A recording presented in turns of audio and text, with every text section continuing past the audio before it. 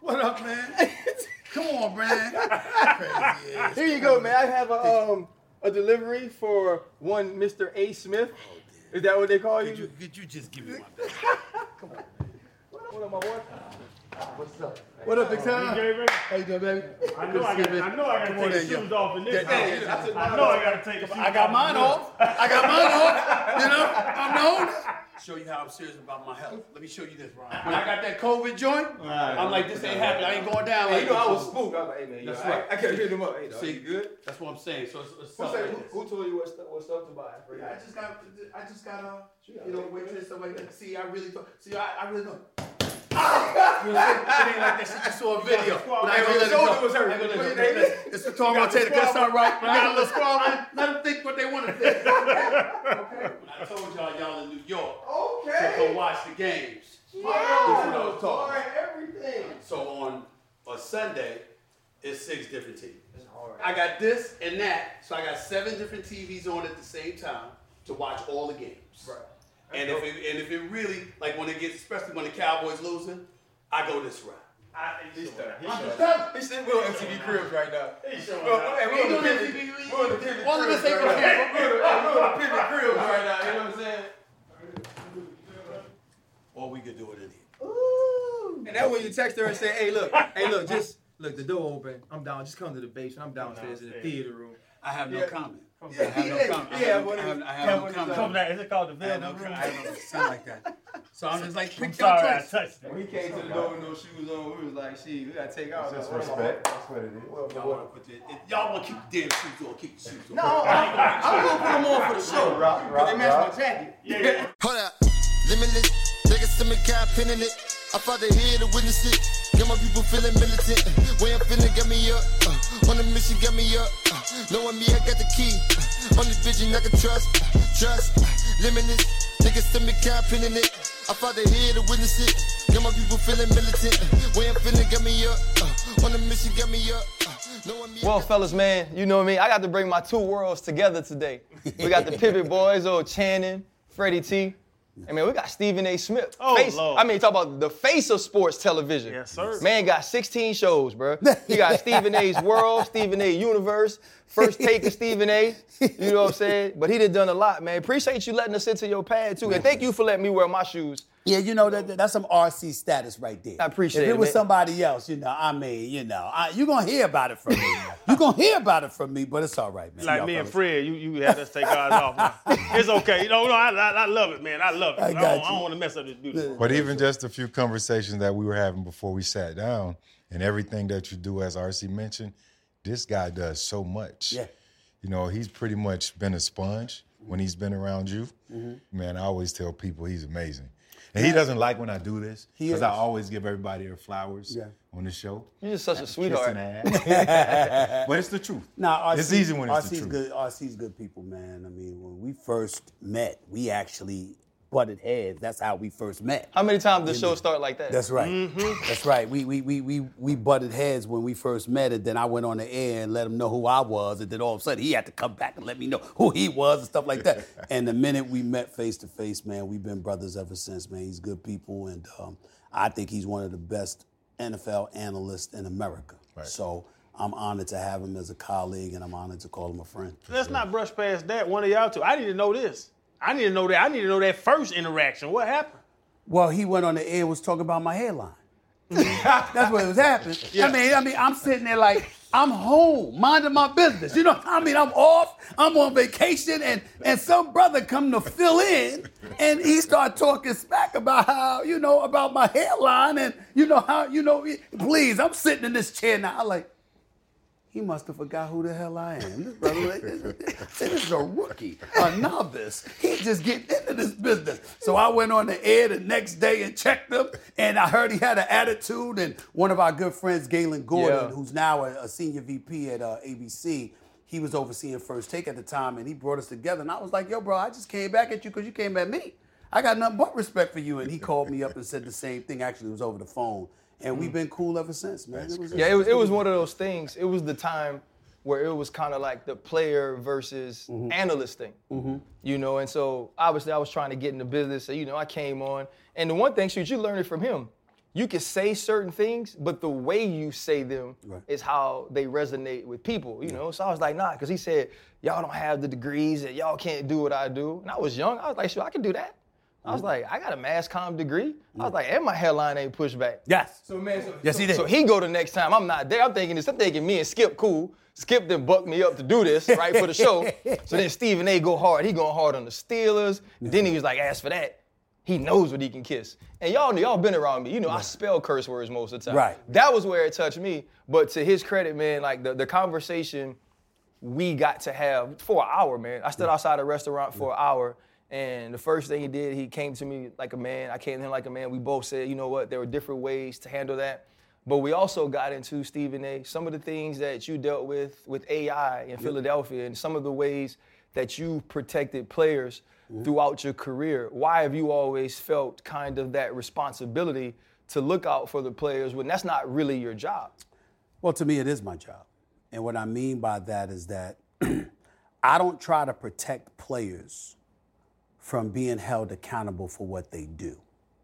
I try to protect players from being character assassinated as to who they are. There's a difference. We all make mistakes. I've made mistakes. Everybody in this room has made mistakes, and that comes with the territory.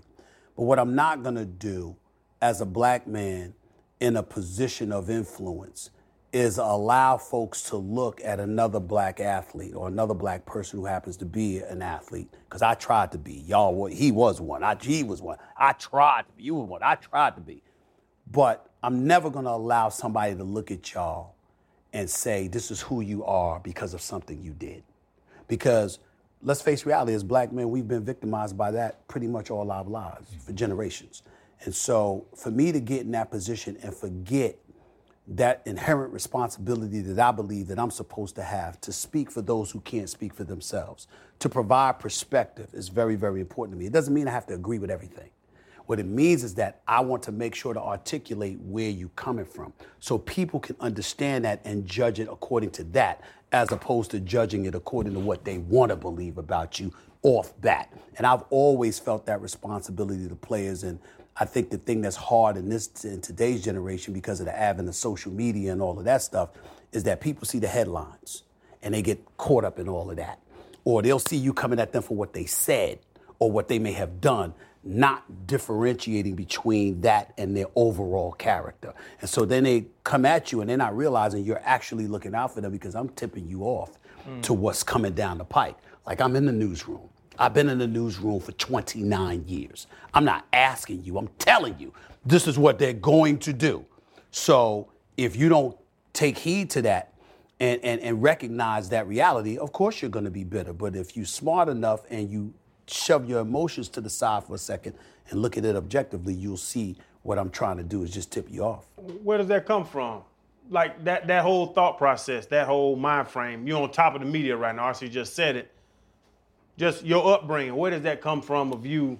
You know what I'm saying? What, you're the fifth of 6 kids? I'm the youngest of 6. I'm the youngest of 6. My brother passed away in a car accident in 1992, so I've got 4 older sisters that are all alive and living well here in New York. Any of them used to beat your ass? Because his sister tore him up. You know what? They didn't whip my ass, but they slapped me upside my head many times, you know? And that's why, you know, especially in today's generation with this woke movement and everything else, you got people, they get around a bunch of women, fellas scared as hell. Say a word. Not me. I'm used to it. Yeah. I was raised by 5 women. I'm accustomed to women coming at me, slapping me upside my head, telling me what I'm going to do, clean your room, take out the garbage, do your homework. Excuse me. Listen, I'll never forget this. I tell this story, and it's the absolute positive truth. I got 4 older sisters. If I bring a honey home, this is throughout my entire life. I bring a honey home, my older sister Linda, who's the hoe? Just like that. Just like that. That's the address. They won. They in the living room. My sister's like, who's the hoe? My sister Arlen, she better not be ugly. In hearing distance, the girl's there, she can hear them. Arlen says, better not be ugly. Abigail says, what's a nice, sweet girl like you doing with a bum like my brother? And Carmen, Damn, another one? No. They've done this in front of any woman I've ever dated. The girl hears? Since right there. Right there. They make sure they hear. Right there. Since I was 16 years old, that is what they have done. And they would do it today if they could. This is who they are. So I'm accustomed to being around women, bossing me around, slapping me upside my head, figuratively, if not, in my sister's case, literally, and all of that other stuff. But it's all love, and it's something that you understand growing up in the streets of New York City, particularly with a family like myself. And you know what? You got to be a man. You better speak up for your own. But that doesn't mean that you agree with everything we say. You think for yourself. You're your own man. But if you believe it, you say it, and you stand on it, and you stand by it. Even if it's against the grain, and even if there's a whole army of people coming against you, if you know you're right, you don't back up. I know you've received tons of threats from players, maybe obsessive fans. Mm-hmm. Does that ever put you in a situation where you don't say what you would normally say? No. No? No. Number one, because I'm incredibly confident in what I say, meaning that I pride myself in being a human being. I know that I'm not trying to get personal, and I know that I'm just doing my job. But a lot of fans don't see it that way. Yeah, but I don't worry about fans. Hell with that, because then the fans are dictating how I do my job. You watch me for a reason. It ain't the other way around. Right. The fans are watching me. I'm not watching them. So my attitude is this is my job, and that's what the hell I'm going to do. And then I got to be honest with you, man. It's kind of, me being from the streets is one element, but also the company that I keep matters. Like if you saw me around some of my fellas, some of my boys, they look like a bunch of hood rats. You don't know one of my boys is DEA, another's FBI, another dude's a lawyer. Cats like that. You would never know. You would look at them and be like, there's some brothers just hanging, they live like they straight off the streets. You know what I'm saying?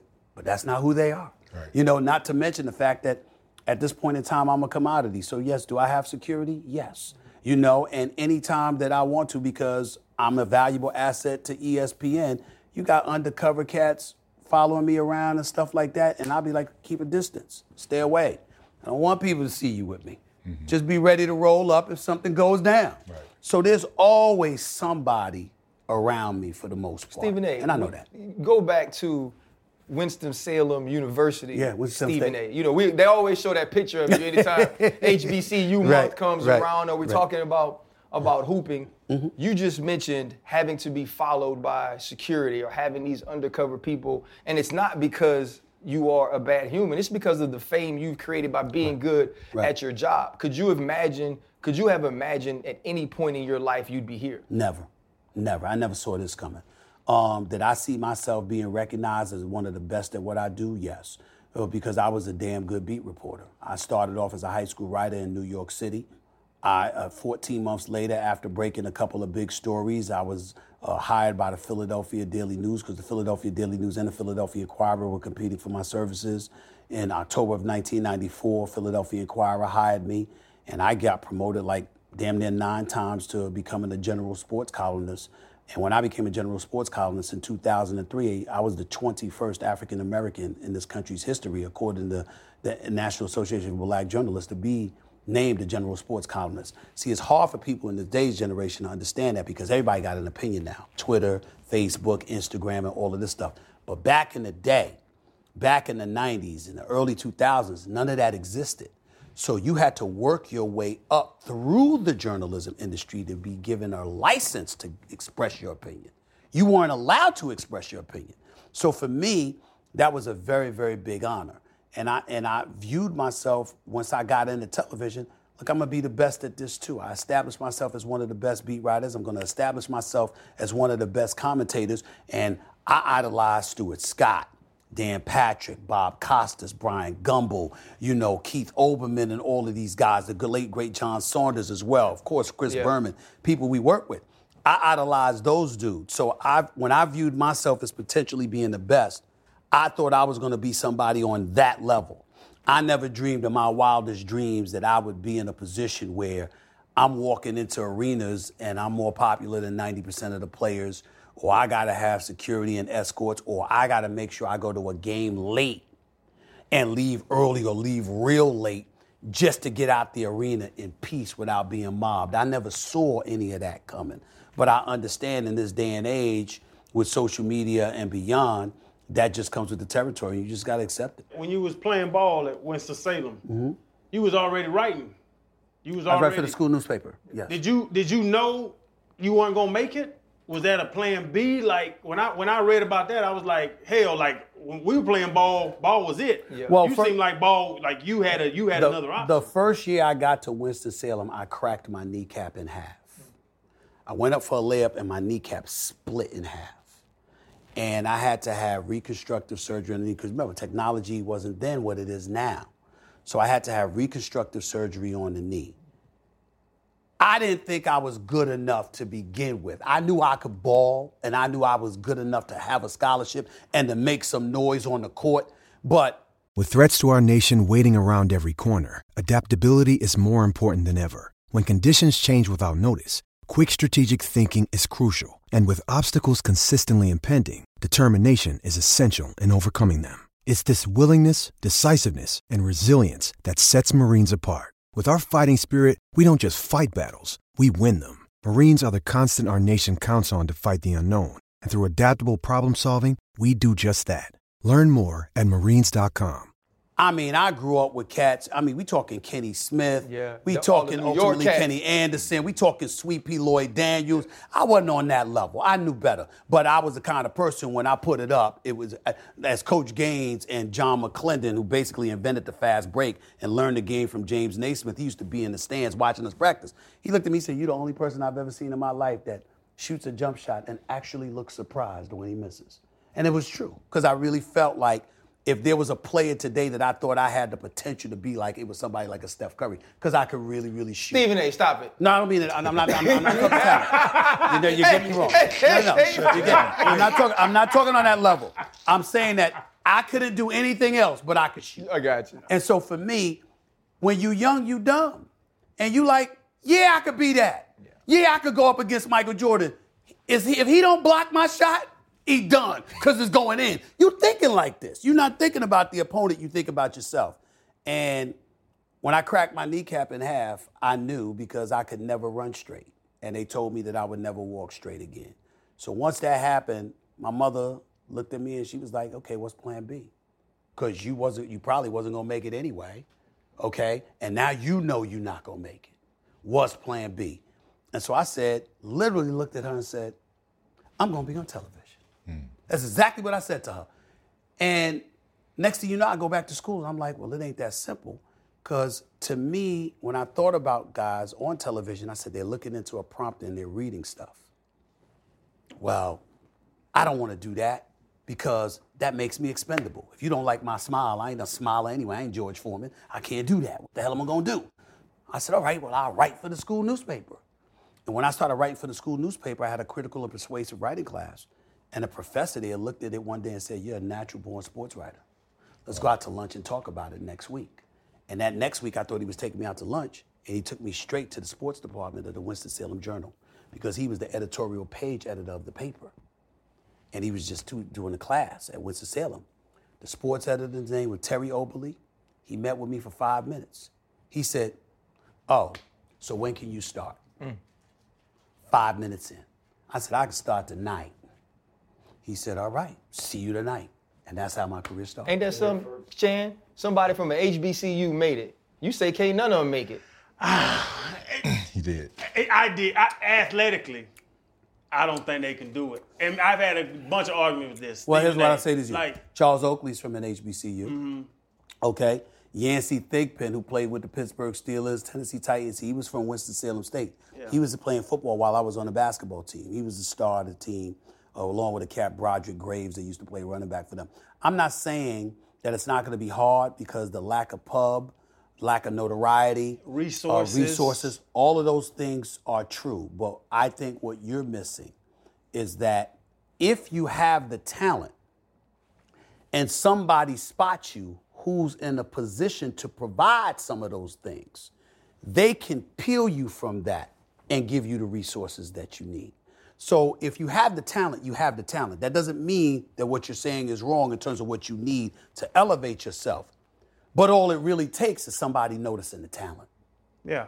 And that's the difference. And that's the thing now with Deion Sanders. We got Hugh Jackson at Grambling State. We got Eddie George, Tennessee State. And they're bringing that attention. Right. And that's the thing. They didn't usually have that attention. You know what I'm saying? That's my whole thing is people think I hate on HBCUs. I don't, Stephen A. I just know that they're going to look at University of Florida, I'm a Gator, before they look at Winston-Salem State. That's fair. That's totally accurate and fair. All I'm saying is that times are changing. And that name, image, and likeness that's come into play puts somebody in a position to elevate their level of notoriety. You can't ignore the possibilities of that. Again, it's going to be hard. There's going to be a more arduous task that you're going to have to take, path rather, that you're going to have to take. Why would you go down the rough path if you can go to a Power 5 and take the easy path? Yeah, but you're talking about a Power 5. I'm saying, what about the rest? Because everybody that gets drafted ain't from a Power 5. Everybody that's in the NFL ain't from a Power 5. There's a whole bunch of non-Power 5 players in the National Football League. They may not be HBCUs, but they're non-Power 5s. And even though I don't think the name, image, and likeness issue, particularly at HBCUs, is going to elevate them to a point where they can compete with Power 5 athletes, everybody else is open season. You got a shot. When you think about who you are on TV, and, listening to you talk about, some of the things, somebody seeing you at Winston-Salem and telling you you're going to get a meal and bringing you somewhere where you can now start your writing career, the persona you have, because we were riding over here, and I was like, yo, he's actually really chill. You know what I mean? I was like, he don't talk a ton. He's kind of quiet. But everybody sees you on TV, and they realize, holy hell, like, this dude's a star. Like, you'll walk in to Get Up some mornings when you would come early, and you'd be like, hey, y'all, what's up? How you doing? Hey, y'all, what's up? How you doing? Right? And Greeny asks you the question, and you turn on, and it's a whole different dude.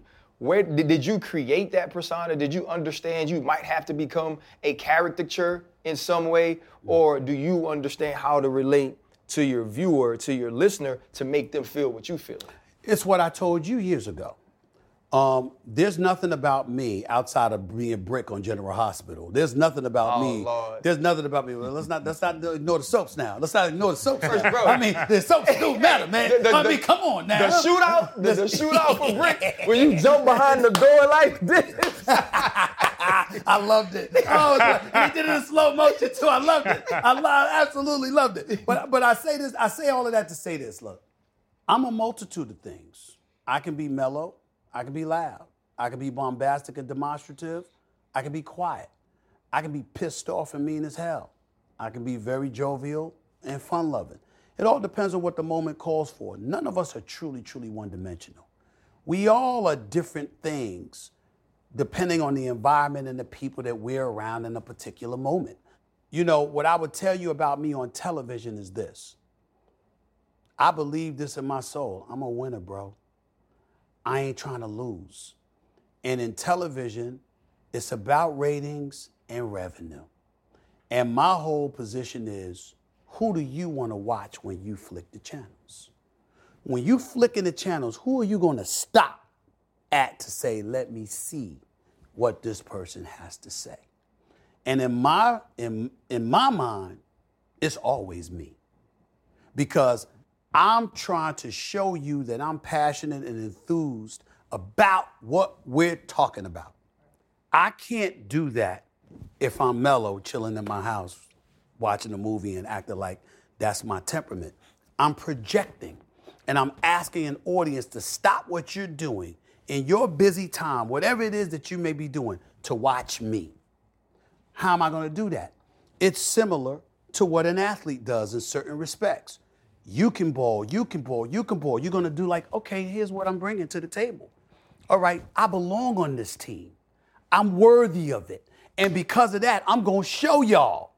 It's the same principle. It's not the same, obviously, obligation, but it's the same principle. You got to have that kind of mindset. And then, for me, it really resonates when I take into account the professional athlete. The one thing that I think the biggest misnomer about me when it comes to the professional athlete, there's no one I respect more than a professional athlete.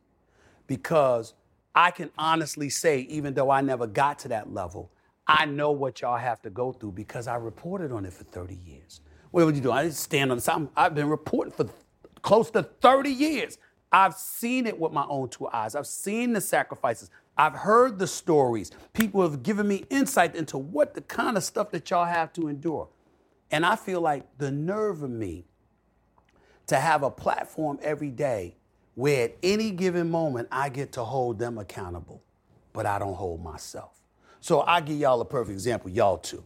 So this is like 2 years ago. Don't get me wrong. Obviously, I'm after COVID and everything else, but even before COVID, damn it, I needed to be in some shape. But you ain't see me walking around looking like Jabba the Hutt. Well, why is that? Because damn it, I was getting fat. Okay? I mean, and let me tell y'all something right now. The nastiest person in the world is a skinny, fat person. Where you ain't got no definition.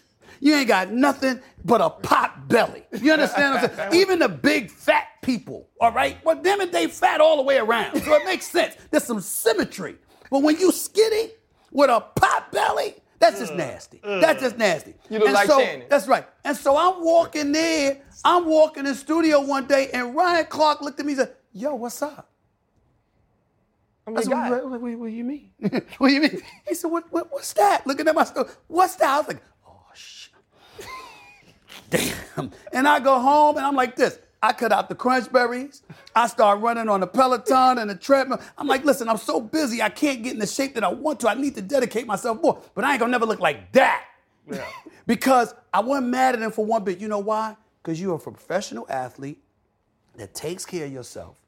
And I'm sitting here and I would be holding you accountable. Right. How the hell I'm gonna do that and I take no responsibility to do that for myself?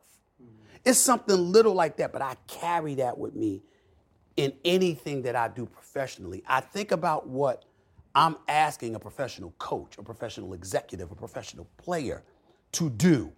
And I say, am I doing that in my own life? That kind of stuff is what I think helps me be a winner. It's not because of me. It's because of the people that I cover and the fact that their very existence makes me accountable. So adding to that, being a winner, do you have to be able to embrace controversy in order to be the best at what you do? I think so.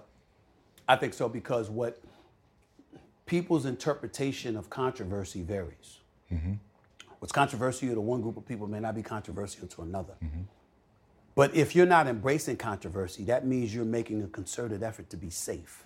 Right. And if you're making a concerted effort to be safe, at some point in time, that's going to compromise the realness that you can bring. And if you're compromising the level of realness that you can bring, what the hell are you doing in this business? Where do the execs come in at? Where do they draw the line in the dirt on how far they let you go? Well, first of all, we are over FCC airwaves, so we can't be cussing up a storm. They do it in that regard. And for me personally, my personal experience is that, and Ryan can speak to this, I have the trust of the network. I think when you think about me at ESPN, I think the biggest thing when people say that's the man, they talk about the money, the money, the money. Well, I just got that 2 years ago. What about the other 25 years I've been in this business, okay? The biggest thing that makes me influential is the trust that they have in me.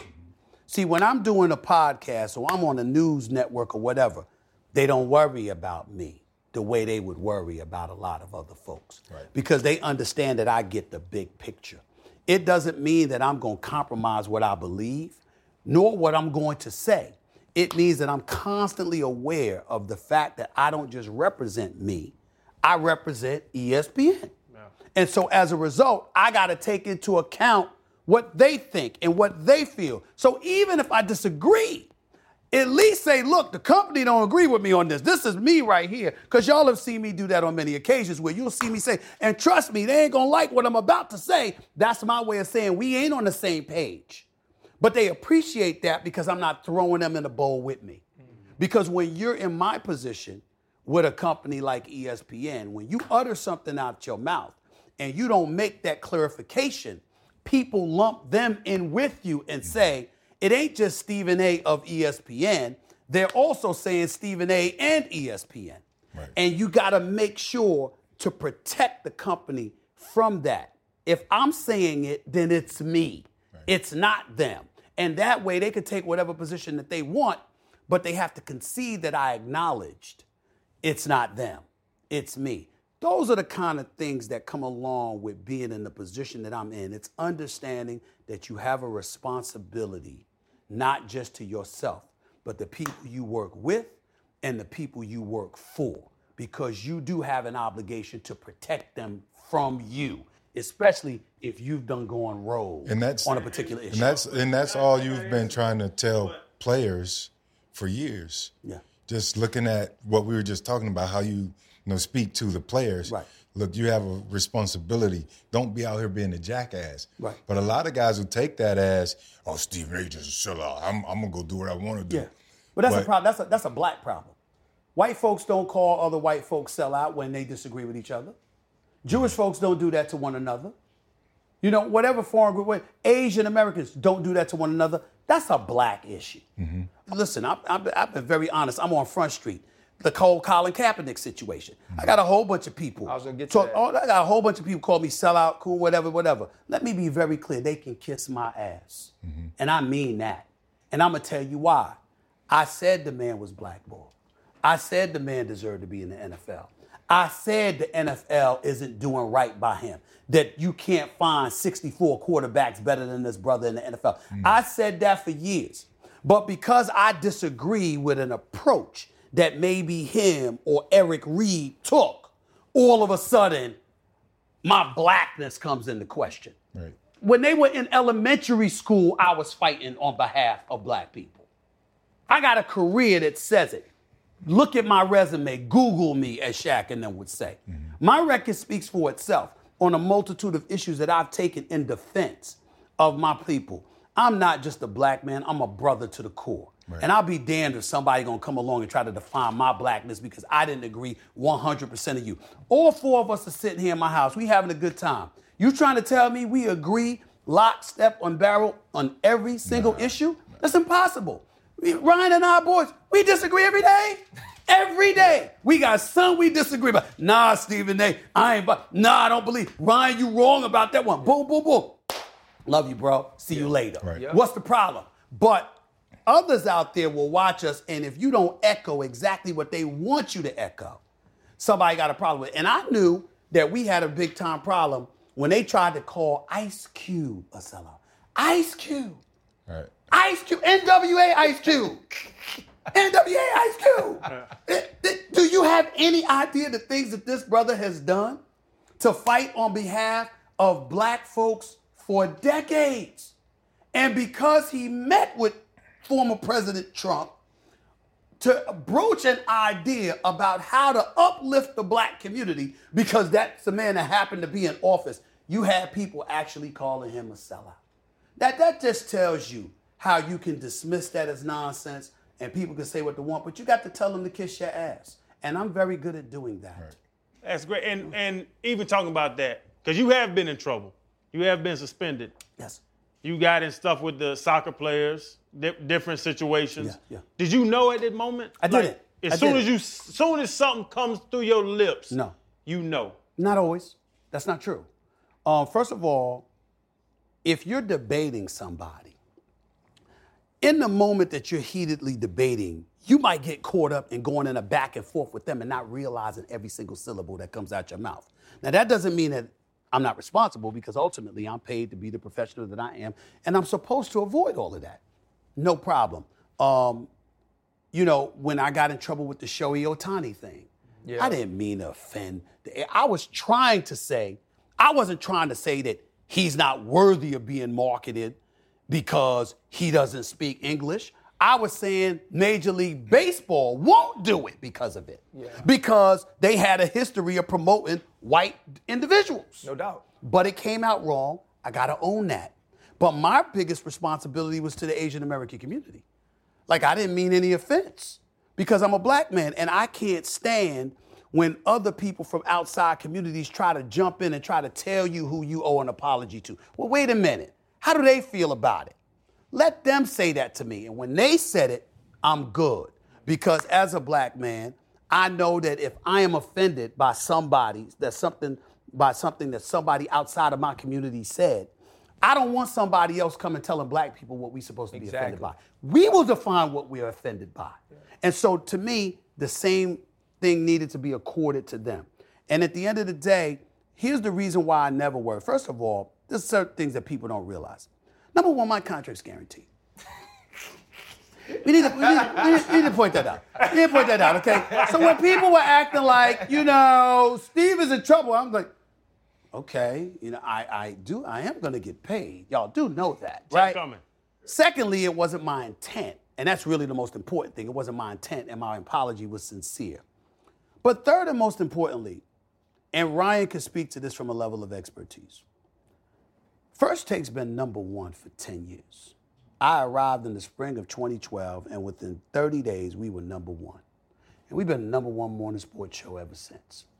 In that time, we do about 75 takes a week, which equates to about 350 a month, which equates to about over 3,300 takes per year.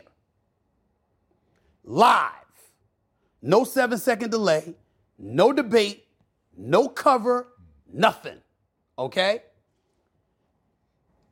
In my 10 years on First Take, I have given approximately 34,000 takes live. You're going to mess up sometime. And I've been suspended once. Yeah. Who can say that? That's a hell of a batting average. Who can say that? That's Hall of Fame batting average. Nobody really thinks about I'm live. Yeah. In a heated debate with somebody else that might be saying some bull crap that I don't agree with. You trying to make a point and you get caught up in a jollying back and forth, a jostling back and forth. And with 34,000 takes, 2 might have gotten me in trouble. 1 got me suspended. Really? People don't remember you had a stint with ESPN. You were gone for a second. You come back. You're not even doing TV. And you've been on First Take, and y'all have gone through a variety of changes. Yeah. Like the show is different than when it started. The show had Skip, and the show has had Max. It's had Kyrie Champion. It's had Molly. And now you're in the space to where it truly does sometimes, like for all of us, it's like Stephen A. and Friends. I might be on one day. Swag is going to be on one day. How much responsibility is on you now? Because you talked about the voice you have. You talk about the trust that you have. The only way the show can be what it is today and it still rates high is because of you. Well, it's been that way for me since Skip left, if we're being totally honest. And that's not to throw any shade on Max whatsoever. I went to L.A. I supported Max being on the show. Max is a brilliant brother, very, very smart, very educated, and has a lot of interesting things to say. The point is, though, the moment Skip was gone, it was mine. Just like when I was there, it was Skip's. See, people don't realize. Did Skip pick you, Stephen A? Skip picked me. Okay. Skip came to me in 2012 and said, I need you. I cannot do this without you. You're the only person that I trust to do this with me 5 days a week. Will you please do this for me? And the reason he had to ask me that way is because everyone knows I hate getting up early. I can't stand it. This is my one. There's no one. I just can't stand it. When I think about getting up early, I think about rush hour traffic. I think about not being able to get breakfast because I'm rushing to get past rush hour traffic. I'm thinking about the hustle and bustle that you wake up. I cannot stand. Pulling me up. You ever see somebody just get knocked the hell out? Yeah. And they need smelling salts and everything just to get up, and you got to help them up. That's how I am in the morning. I just don't want to get out of bed. Now, once I'm up, I'm up. I can stay up until 2, 3 the next morning. Right. No nap, no anything. I've always been that way. But my God, I cannot stand getting up in the morning. So when Skip asked me, I looked at him like, really? Because I'm like, you know, I don't want to get up no damn morning. Come on, man. Like, I need you. I need you to do this, and I'm telling you, we'll knock this out the park. And then after 3 years, you can do what you want to do, And so I agreed to do it because I knew the kind of chemistry that Skip and I had because we didn't agree on anything. The only thing we agreed on is that we liked each other. We didn't agree on anything. We just ever did. Everything was black and white. It was one or the other with us. And we knew that. And so we were number one within a month. But once 2016 came, those 4 years that we were together, go back and read my clips. Go back and read anything you've ever heard me say about First Take. I don't give a damn how much my star supposedly was rising and all that stuff. I always made it clear it was Skip's show. Because he brought me there. And because he brought me there and he knew the formula with which the show would work, I followed his lead. And I became what I became on First Take because of him.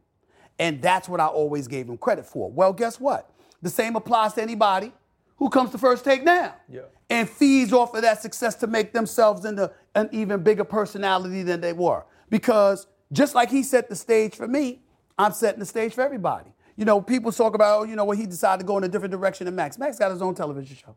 And Max got a morning show. And Max got a boxing show. Did he have any of that before he got on First Take? No. First Take helped that along. Molly's a household name. Well, how'd that happen? Skip and I picked her.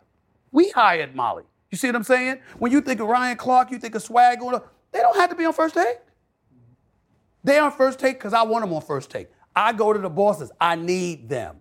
I need this man right here. I need Ryan Clark. I need Swagoo. I need all of these people. I need Dan Orlovsky. I need these people. I literally handpicked every single person that contributes to First Take.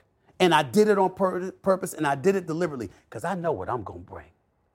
The question is, who are you going to surround yourself with that brings the best out of you?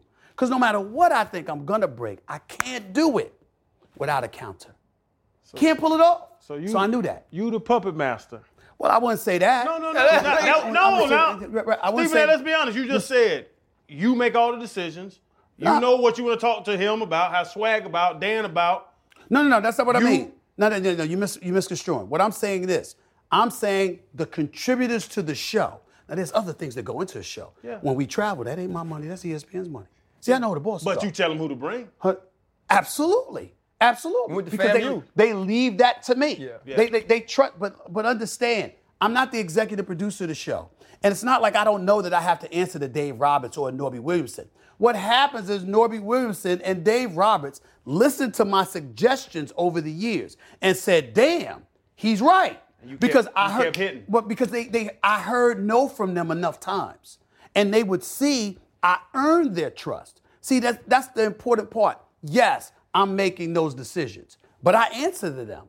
It's just that they've seen the results of those decisions. So if Ryan sits there and says to me, yo, Stephen A., I think we should do this, and I listen, and then all of a sudden it blows up, I'm going to be like this. Well, what else you got to tell me? Because damn it worked. Yeah. So that's what the bosses did with me. People interpret that as, oh, Stephen A's the boss. No. Dave Roberts is the boss. Yeah. Norby Williams is the boss. The thing that I have is the trust because they've seen what I've done. And so when I say to them, I want Ryan on this day. I want Orlovsky on this day. I want Tebow on this day. I want Mad Dog on this day. I want this, I want that. They might question me as to why, but I already mapped out the plan. I didn't just come in there off of emotion. I know this show. We've been number one for a reason. Everybody said, oh, the ratings gonna fall off. We'll see. Because I know what they bring. See, I know when I brought Ryan Clark on, damn, he didn't get enough time. He needs more time. I gotta get him more time. I know when I have Swagoo on, oh, he'd have been perfect for this subject. I know when I got Tebow on Orlovsky, damn, they would have been perfect for that subject. I'm looking at all of this because I do the show every day. Yeah. The executives got a multitude of shows they're overseeing. They crave a talent that they could say, all right, man, you do that. Yeah. Because that's less for them to do because they already got enough on their plate. So when they find a talent that they can trust, it really, really resonates for them. It means everything.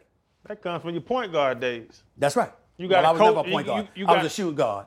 I was never a point guard. I never wanted to pass. Steph Curry. I never wanted to pass. I never wanted to pass. Man told you he was Steph Curry. You pass it off the Swag every now and again, but that's Steph Curry like. I damn sure couldn't have that game. Let's be very clear about that. I ain't like we walked in here, man, and Shannon was talking about your crib. He took us down to the basement. You got like 18 TVs. You know what I'm saying? We had to take our shoes off. Shannon was trying to wonder, what type of bachelor Stephen A. is, how you entertaining here. I have no comment. You so open about everything else. Not everything else. You're open about everything else. I'm open about professional life. I'm open about how I feel about issues. I am not open at all about my private life, and that ain't changing. Why not? Because it's none of anybody's business, number one. But number two, here's the biggest thing. I'm the kind of dude, do I have a woman? Of course I do. Of course I do. Stephen A. Yes, one. Stephen A. One, of course. The point that I'm trying to make to you is, of course, it's one. I'm serious, it's one. I mean, my playing days are over, bro. I did all that before. I'm over that. I'm a daddy. I got my 4 older sisters. I got 15 nieces and nephews. I got career opportunities I'm pursuing. And, I've been blessed and fortunate where I don't have to be alone. I'm good. But the point that I'm trying to make is this. I don't want to be one of those dudes. You see me with a woman and all of a sudden we break up. Hey, and that's Stephen A's that.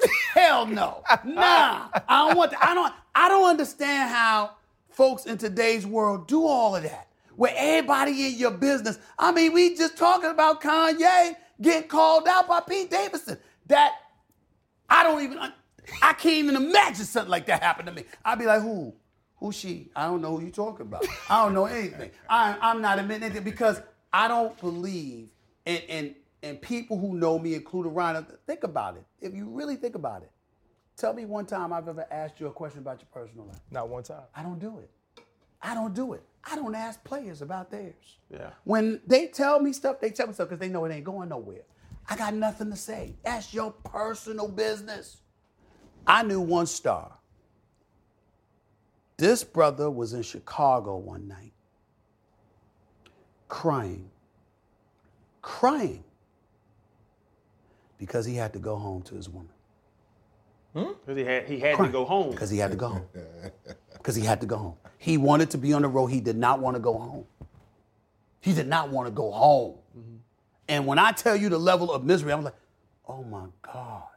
It was unreal.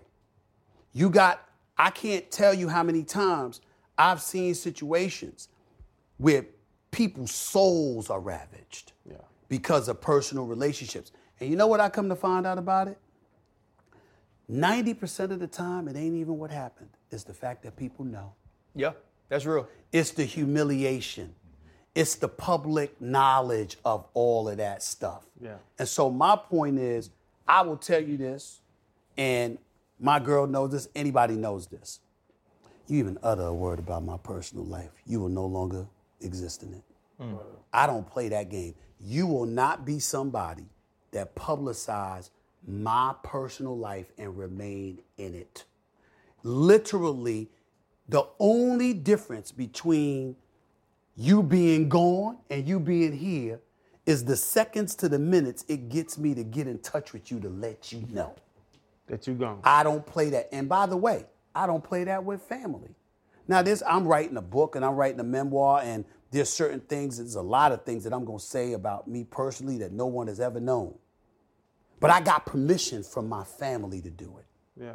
I went to my sisters because it's really about us. Mm-hmm. And I went to them, and it's like, and the only reason I wrote the memoir now is because I had been pursued about it for about a decade. And my mother, who passed away in 2017, God rest her soul, she's the reason I got this house, because I bought this house to move her in here with me because she was ill and she was battling cancer. And then after I closed on the house, we found out she only had 2 months. And that's how it happened.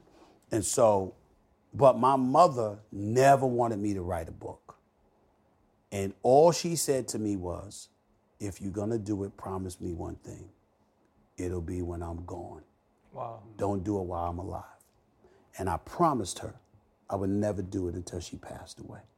Otherwise, this book would have been written years ago about my upbringing and stuff like that. That might be the only time anybody gets me to talk about my personal life like that, because I don't do it. Because it's funny you bring up Kanye and them, and you see Pete Davidson and Kim walking in the restaurants and all. Dude, Pete Davidson taking pictures from the bed. The bed. I'm just saying, do you make an effort? No paparazzi can catch you, because I've never seen you. I'm waiting to see you and your old lady. Well, I want to see what you got, Stephen A., because I done been in your house. I would date you if you showed me this house. So I need to see your woman. I would tell you this. I have been seen with women before, but you never know who I'm dating and who I'm not, because I don't engage in public displays of affection.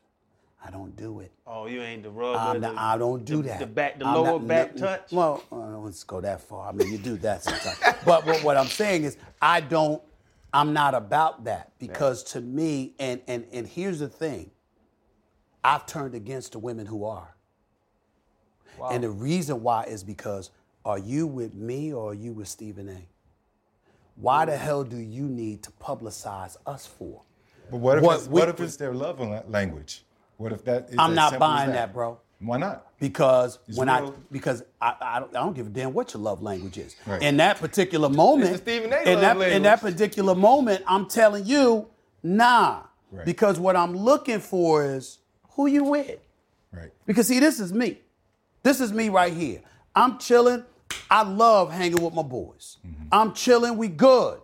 Okay? Me and you is me and you. It ain't for everybody. And if you have this insatiable appetite to get others involved, that tells me you're looking for validation. Well, why? Are you not being treated well enough? Are you not getting enough attention? Are you not being taken care of? Am I not showing you enough affection? What could possibly be your issue? I'm looking at something like that. Because, for example, you might have, I've never been married, okay? I don't know about you. I know those two married. I'm married. Okay, you're married. Okay, so all three of you married. Now, you might have a woman that, hey, she wanted that public affection. Was it that way after you married? My wife nasty. Don't start it. My wife, You she done open reach up in the the pants can. at Oh, dinner, Lord, Stephen I- A. I asked the wrong person. Come on, I'm Stephen sorry, A. my bad. The get only reason I was asking that question is I was trying to make the point that once they're secure, you don't need the things that you once needed. What I'm saying is because of the life I have when I walk outside my front door, I don't need a woman in my life that's gravitating to that. I need a woman that says, I'm right here when you get off. Yeah. I'm not talking literally. I'm talking figuratively. Yeah. Even if we outside, you could meet me outside of work. But once I leave work, I'm with you. I'm not trying to do all of that. And if you're about that, you're not about me. You're just about the life that I have. And if you're going to be about the life that I have, what do I need you for? Is it something that you let be known at the beginning of the Absolutely. relationship? Without because question. you said 34,000 takes, right? Mm-hmm. 1 or 2 slip-ups. People will mess up. They'd say it's more slip-ups than that, but I'm just talking about the ones that got me in real trouble. But in life, people mess up. Like you might have just a innocent conversation with your girlfriend. Right. And maybe it's the girlfriend that talks to someone else and now it's in the media. I don't mean it like that. You talking to your friends, that's different. You got a life too. Live your life. I'm talking public consumption. People you don't know, Yeah. you just playing for the cameras, you know people watching, you want to be seen. I ain't got time for all of that. Right. I don't have time for all of that because, guys, I got fired. I got let go. You know what it's like for everybody to know you and then everybody to know you fired. Yeah. Everybody to know you lost your job. That's hard. Right. It's hard. And so I learned a long time ago, not to say that I wasn't like that even before then, but especially after that experience, I learned like, yo, it could be here today, it could be going tomorrow. I'm not about that. I don't want that in my life. And anybody that feels the need to be like that, they can't be for me. I don't want somebody in my life, everywhere I go, they want to go. I'm going to fight, I want to go. I'm going to a basketball game, I want to go. No. I want you to want to be here when I get back. Yeah. I want you to make it that I want to rush home to be with you. That I really don't want to be there. I got to be there because where I really want to be is here with you. Mm-hmm. I can't feel that way if you want to be everywhere I'm at. Mm. If you want to do everything that I do, that's not life to me. Yeah. And I don't want that. You do so much though, like you mentioned, basketball games, MMA now, boxing, all of these different things, that it almost seems that it would be hard to find and fit in that life. Like that a woman who would want to be with you would have to, I guess, kind of search for time or fight for time. With having your sisters and, I know your mom has passed and all these people in your family, how do you find any balance though, bro? Balance to me is overrated. You do what you're passionate about doing. That's balance to me. There are days that I'm very, very passionate about work. Big story percolates, big event comes up. You want to be a part of that. And then when it's over, you big about the personal side. It's a give and take. It's an ebb and flow.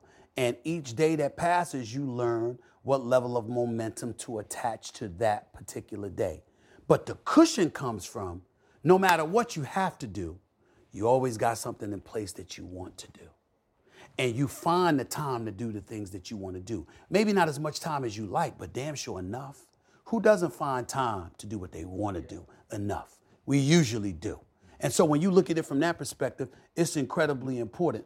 I understand what you're saying about balance. I'm not trying to negate its importance. But when you bring up, for example, at events and stuff like that, well, look at it, guys.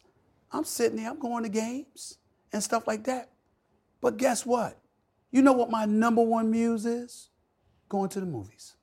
I love going to the movies. Nothing relaxes me more than just sitting back and chilling and watching the big screen. I just love it. Yeah. You know, I don't want to go out to a club. I want to go out to dinner. I want to go out to dinner. I want to go out for a drink. I want to chill out. I've never been a partier. I've never been that dude that wanted to be at the club and all of that other stuff. I like to go out and I like a relatively mellow environment. It's just that the company has to be right. Do you think, though, that your personality, like recently you kind of talked about James Harden and warned against his partying. We all know, like, every place he lives, the strip club money go up in every city he's playing. You know what I'm saying? And now he's in Philly, and, you know, me and you had a great conversation. Probably our first conversation, we talked a lot about Allen Iverson. Right. That's when I learned, okay, how you understood taking care of players. But now on your job with your platform, whether it's KD, Kyrie, James, you've been very vocal about these superstar players. Where is the space in between that of saying, okay, I'm still going to protect these guys, I'm going to hold them accountable, but I'm also going to do my job because I'm as big of a star in my world as they are in theirs? Well, it depends, again, on a case-by-case basis. Like, for example, I wasn't getting on James Harden about the strip club. I was getting on him about shooting 3 for 17 and then going to the strip club. There's a difference. You can't have Kyrie Irving roll up in the Wells Fargo Center in Philadelphia. The brother don't like you. He happy that you gone from the team you just left that he was on, all right? He essentially called you out. You sat up there and act like you didn't give a damn, that you were just happy and relieved to be away from him. And y'all collide for the first time. You. And opening tip-off, he waves them off. I got him. And he guards you. You got to respond to that damn challenge.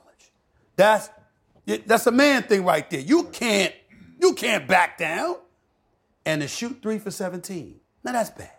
That's very, very bad. It's 18%. Yeah. That's very, very bad. Terrible. Okay? And to lose by 29, it's terrible. But to go out and party after that? Nah. But what about therapy? No. There's your job. And then there's extracurricular activities, Stephen A. No, there's teachers that do a terrible job and they can go have a good time. Right. There's police officers that don't write no tickets. They go have. Why, when an athlete plays bad, can he not go enjoy his time off? Well, the first order of business is that you got to really want the answer to that question before you ask it, because I'm not sure you want it. I want it. Teachers don't command an audience of 19,000 plus to pay tickets to walk through a turnstile and watch you perform. Professional athletes do. And so what you have to understand is that, of course, he has the right to do it. Nobody's questioning that. Yeah. I don't mean can't in a literal sense. Figuratively speaking, it's a horrible look. And here's the reason why. Because the fans have to know you care as much as they do. That's the key. See, when Allen Iverson was in Philadelphia, ain't nobody partied more than him. Here's the difference. Allen Iverson usually performed. And the brother had a heart of a lion. And we saw this miniature dude going into the land of giants and challenging them every single night. Show out. James Harden is bigger. James Harden is stronger. He's a 4-time league scoring champion. He's a former league MVP who got called out by another superstar in the league who called him washed up. Then showed up in your house and said, essentially, I'm going to bust your ass. Yeah. And then did it. When that happens to you and you go out partying, the fans ain't going to love you that much no more. And what I was saying to James Harden was, I'm not holding it against you. Please understand you're less than a week removed from saying, I love Philadelphia. It's my kind of town. It feels like home. I was saying to him, that ain't gonna last if you play like that and you partying. So it was a warning to him from someone who knows Philly.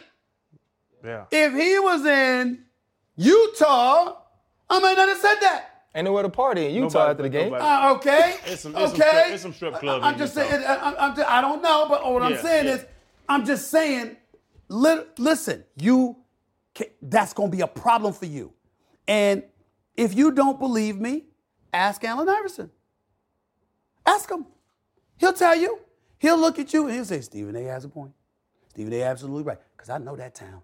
Yeah. And I'm telling you, I'm not asking you. Let that brother play like that again. God help him if it's during the playoffs. It's a different ball game. Now with the Kyrie situation, totally different. People have the right to feel how they want about the vaccine. Tens of millions of people had to take the vaccine. I was one of those people. Walt Disney was like, Stephen A. needs to take the vaccine. Now, I was going to take it anyway, but I was nervous as hell about it. Was reluctant about it. So I understand his reluctance. That's not my issue with Kyrie Irving. My issue with Kyrie Irving is that Kyrie Irving finds every excuse under the sun not to show up for work. The brother's gone for 10 months. He gets injured in February. The season gets halted in March because of the pandemic. Then after that, they resume play in the bubble. Kyrie is a vice president on the committee discouraging players from playing in the bubble, knowing that the league owners had this provision called the force majeure provision that would have allowed them to rip up the collective bargaining agreement, thereby rendering all contracts null and void. He knew that and was still encouraging them to do it, which was ignorant. Then on top of it all, he did it without talking with the president of the Players Association at the time, which was Chris Paul. We fast forward, bubble play takes place, Lakers win the chip, they go to play in December. That's 10 months off. 10. Season starts December 22nd. 2 weeks later, Kyrie needs time off. Why? Because the riots took place at the U.S. Capitol, and he's traumatized. Are you kidding me? Have y'all lost y'all mind? You got to be kidding me. He's traumatized because of the U.S. riots. When the riot at the Barclays Center, when the riot in New York City, you understand what I'm saying? There was a riot at the U.S. Capitol, okay? What the hell is next? The Palestinians bombed the Israelis and you gonna take time off because of that? He was hurt. You know, I mean, really? He's hurt. You understand what I'm saying? The war in Afghanistan, I mean, Al-Qaeda comes out of nowhere. That's gonna be a reason. Ukraine, we ain't joking about this stuff. Ukraine, I swear to you, my hand on the Bible. When Ukraine got bombed by Russia, I thought Kyrie was gonna take off for that. Oh. I ain't lying. I thought he was gonna take off for that. I sat up there, I went on first take, I went like this. I wanna see if he's gonna take off. I wanna see if he's gonna take off. That's exactly what I did. I want to see because there's always an excuse. And I'm saying this brother is a superstar. He's box office. And the city of Brooklyn, the borough of Brooklyn doesn't even get to watch him play. Now he could say it's because of the mandate, which is partially true, but the other side to that is you elect not to take it. You left your brother KD hanging. KD don't seem to mind. I don't understand why. That's a separate story. But you see the difference? Harden is a different issue than Kyrie. The issue determines how I feel about it on a case-by-case basis. I think my last player question for you is, you kind of talked about Ja and Luka, right? Ja Morant and Luka Doncic. And Luka Doncic. And you've been talking about AI. I feel like Ja seems to be the next one. Yes. Right? And you mentioned, we talked Harden and we talked Kyrie, all these superstars. Yep. When you look at where the league is now, who do they need to make the face of the league? Who should Stephen A. be talking about day by day? Is Ja Morant, can Ja Morant become one of those guys in Memphis? I think Ja Morant can become that guy. I think it's still Steph, it's still LeBron, it's still KD, but definitely Ja Morant is a future face of the league. You mad respect and love for other guys like Trae Young and stuff like that. But Ja Morant can be that dude, and Luka can't be ignored because he's an international star, because he's not American. He's an international star, and he's beloved. And I think that goes a long way. So names like that definitely can come into the fold. You can't ignore them because, to me, here's what I look at. Your performance is one thing. Your willingness to embrace your stature and accept the accountability and responsibility that comes along with it is another matter. Again, in a roundabout way, how does that relate? I'm the face of ESPN. Do I not show up to work every day understanding that there's a responsibility that comes with that? You're damn right I do. I understand that I'm not just any old employee. I understand that anything that I do and anything that I say can come back on the company. And I have to embrace that level of responsibility. You got a lot of cats that want the money. They want the recognition. They want to be seen as the star, but they don't want the responsibility that comes with it. And to me, you want guys, when you talk about the face of the league, you want guys that accept that responsibility. My problem right now with somebody like KD, part of his responsibility, if you go support Kyrie in terms of saying he's his own man and I can't tell him what to do with his own body, that's fine. But then don't come out in support of him either because he ain't playing. At the end of the day, your number one priority with him should be having him on the court. We know that you don't want him to die. You don't want him to drop dead. You don't want him to get sick. We know all of that. We got all of that. That's just human beings. But damn it, we together because I need you on the court. We supposed to be doing this together. If you can't hold him accountable for that, even privately, how can you truly be seen as the face of the league when one of the preeminent faces is somebody you're condoning being off the court? Any star that you can think of, tell me which one of them would have been okay with a star like Kyrie Irving sitting out half the games. Tell me one of them who would have been. Ain't one. Nobody. Can't find them. You can't find them. That's what I'm talking about. You have given us, like, honestly, man, this was actually more than I even bargained for. I thought this was going to be something totally different. And you gave us a little bit of the memoir. But my question for you is, like, I watch you every day, and I do, and Fred mentioned it earlier, watching you do multiple things have made me want to do more things and show that I had more depth or more bandwidth than they allow me to sometimes on network TV. Yeah. What's enough for you? When do you get to a point and you say, you know what, I've done enough, I can rest, I don't need to do anymore? I don't know the answer to that question. My initial thought would be when I retire. My second thought would be when I drop dead. Because my attitude is that as long as I'm living and breathing, I'm going for it. I'm considered right now arguably the best at what I do. I don't look at it that way. I look at it as I got to go on the air tomorrow and prove it again. I got Mr. SAS Productions. I started my own production company.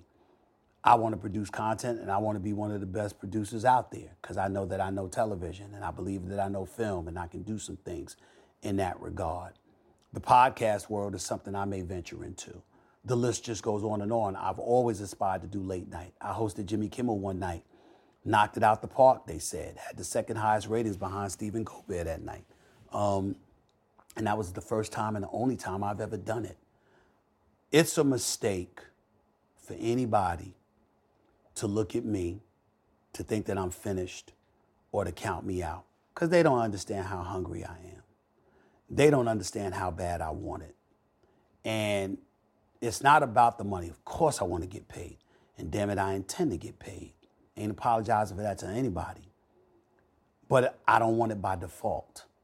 I like the fact that, yeah, he getting paid, but what they really look at when they see me is the man.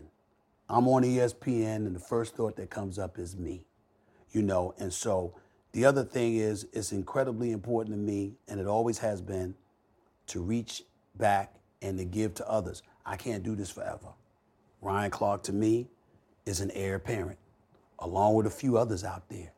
And guess what? When that day comes, I'm going to give y'all a pound and a hug, and I'm going to be like, I have my time. Y'all go for it, because I got other stuff to do.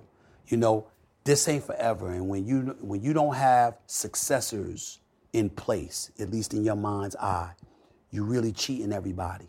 Because what you should do, if you really, really about yourself, and you're really about doing what you know to be right and being successful, then you want others to come along because they'll remember you and they'll continue what you started and then elevate it and take it to another level. The way Stuart Scott, John Saunders, even Mike Wilbon and others have done for me. That's what I'm about, and I'm going to continue to be that way. You know, I wanted to add to that. There are a lot of kids that watch you every day. Yeah. They're going to watch this. They're going to love this, as a matter of fact. Did you have a relationship with Stuart Scott? Yes. How did he influence you? Nah, man. Stuart Scott was somebody that was just fantastic at what he did. People didn't realize he was legally blind practically. I mean, he took off his glasses, he couldn't see right in front of him. You know, I was with him one time where he memorized an entire rundown for a sports center. The entire rundown. People don't understand how phenomenal he was at doing what he did. Fantastic writer, orator, knew what he was doing on television, had pizzazz and everything like that. The pizzazz that he showed with what he brought to television made it easier for them to accept me. Yeah. And this is what people don't realize. When you have somebody like Stuart Scott, John Saunders was just that professional, consummate professional that knew his job inside and out and taught you about the professionalism the industry required in order for you to elevate yourself. Stuart Scott brought a different dimension from a personality perspective. And that personality that he put on display made it easier for the powers that be in the industry to take chances on other black folks on the come up. And so now it's my turn for me to go on the air and to be who I am, but also do so in a way that allows them to embrace others on the come up who might want to be Stephen A. And it continues and it continues and it continues. That's what we're supposed to be doing. Yes. And bro, I got to do it because I watched you with Bomani. Yeah. He brought it up. Ryan hit you on it. Yep. We done seen Saturday Night Live hit you on it. Bro, you ever gonna let the hair go? I think, you know what? Because that man sneaking back, Stephen A. It's deep. Well, actually, Him and Bomani had it on TV one day. Actually, it's not true. And I can No, prove it is true. Can I prove it? Okay. I looked at a photo of myself from 7 years ago. My hairline was back this far then. I'm holding on. It's still here. It's still here. It's still. Look, damn it, I'm 54. I'm 54, bro. Have you seen LeBron? Have you seen KD? Have you seen others? Have you seen some of these people? I mean, listen, man. I mean, the hair is leaving them. I'm 54. They in their 30s. Yeah. You see what I'm saying? So I'm not saying that. Listen, here's my point. I look ugly enough. I'm scared to look uglier. But here's the deal. I'm gonna hold on to this George Jefferson look for as long as I possibly can. In all seriousness, don't sleep on me, bro. I ain't got no shame in my game. I'll go to Hair Club for Men. He got money too now. I'll go to Hair Club for Men. You gonna Deion Sanders? You know, I talked to him about it. I talked to him about it. I damn sure talked to him about it. I talked to him about it. I talked to him about it. I talked to Michael Irvin with that damn toupee that he lied about. I talked to him about it. I talked to all of them. I mean, listen, I can't rule out anything. Listen, I will go to Hair Club for Men and announce it to to the world. That's right. I won't try to hide it. That's right. Think I won't do it? Hell yeah. Get some money for it. Try me. I don't put no plugs, the PRPs or whatever the hell it is. Make sure my own hair grows back. But will I try it? You're damn right. Yeah. Don't rule it out. I don't care. But listen. The bottom line is ain't nobody looking. I mean, the men, y'all can insult me all they want to. Women ain't looking at me in a negative fashion. I'm good. That's what I need to see. I need to see your bad one. No. That's why I need to see your bad one. You don't need to see anything. To. I'm good. I'll show you a picture of my wife right now. You married. You married. But when I get married, you see a picture of my wife too? Nah, there you go.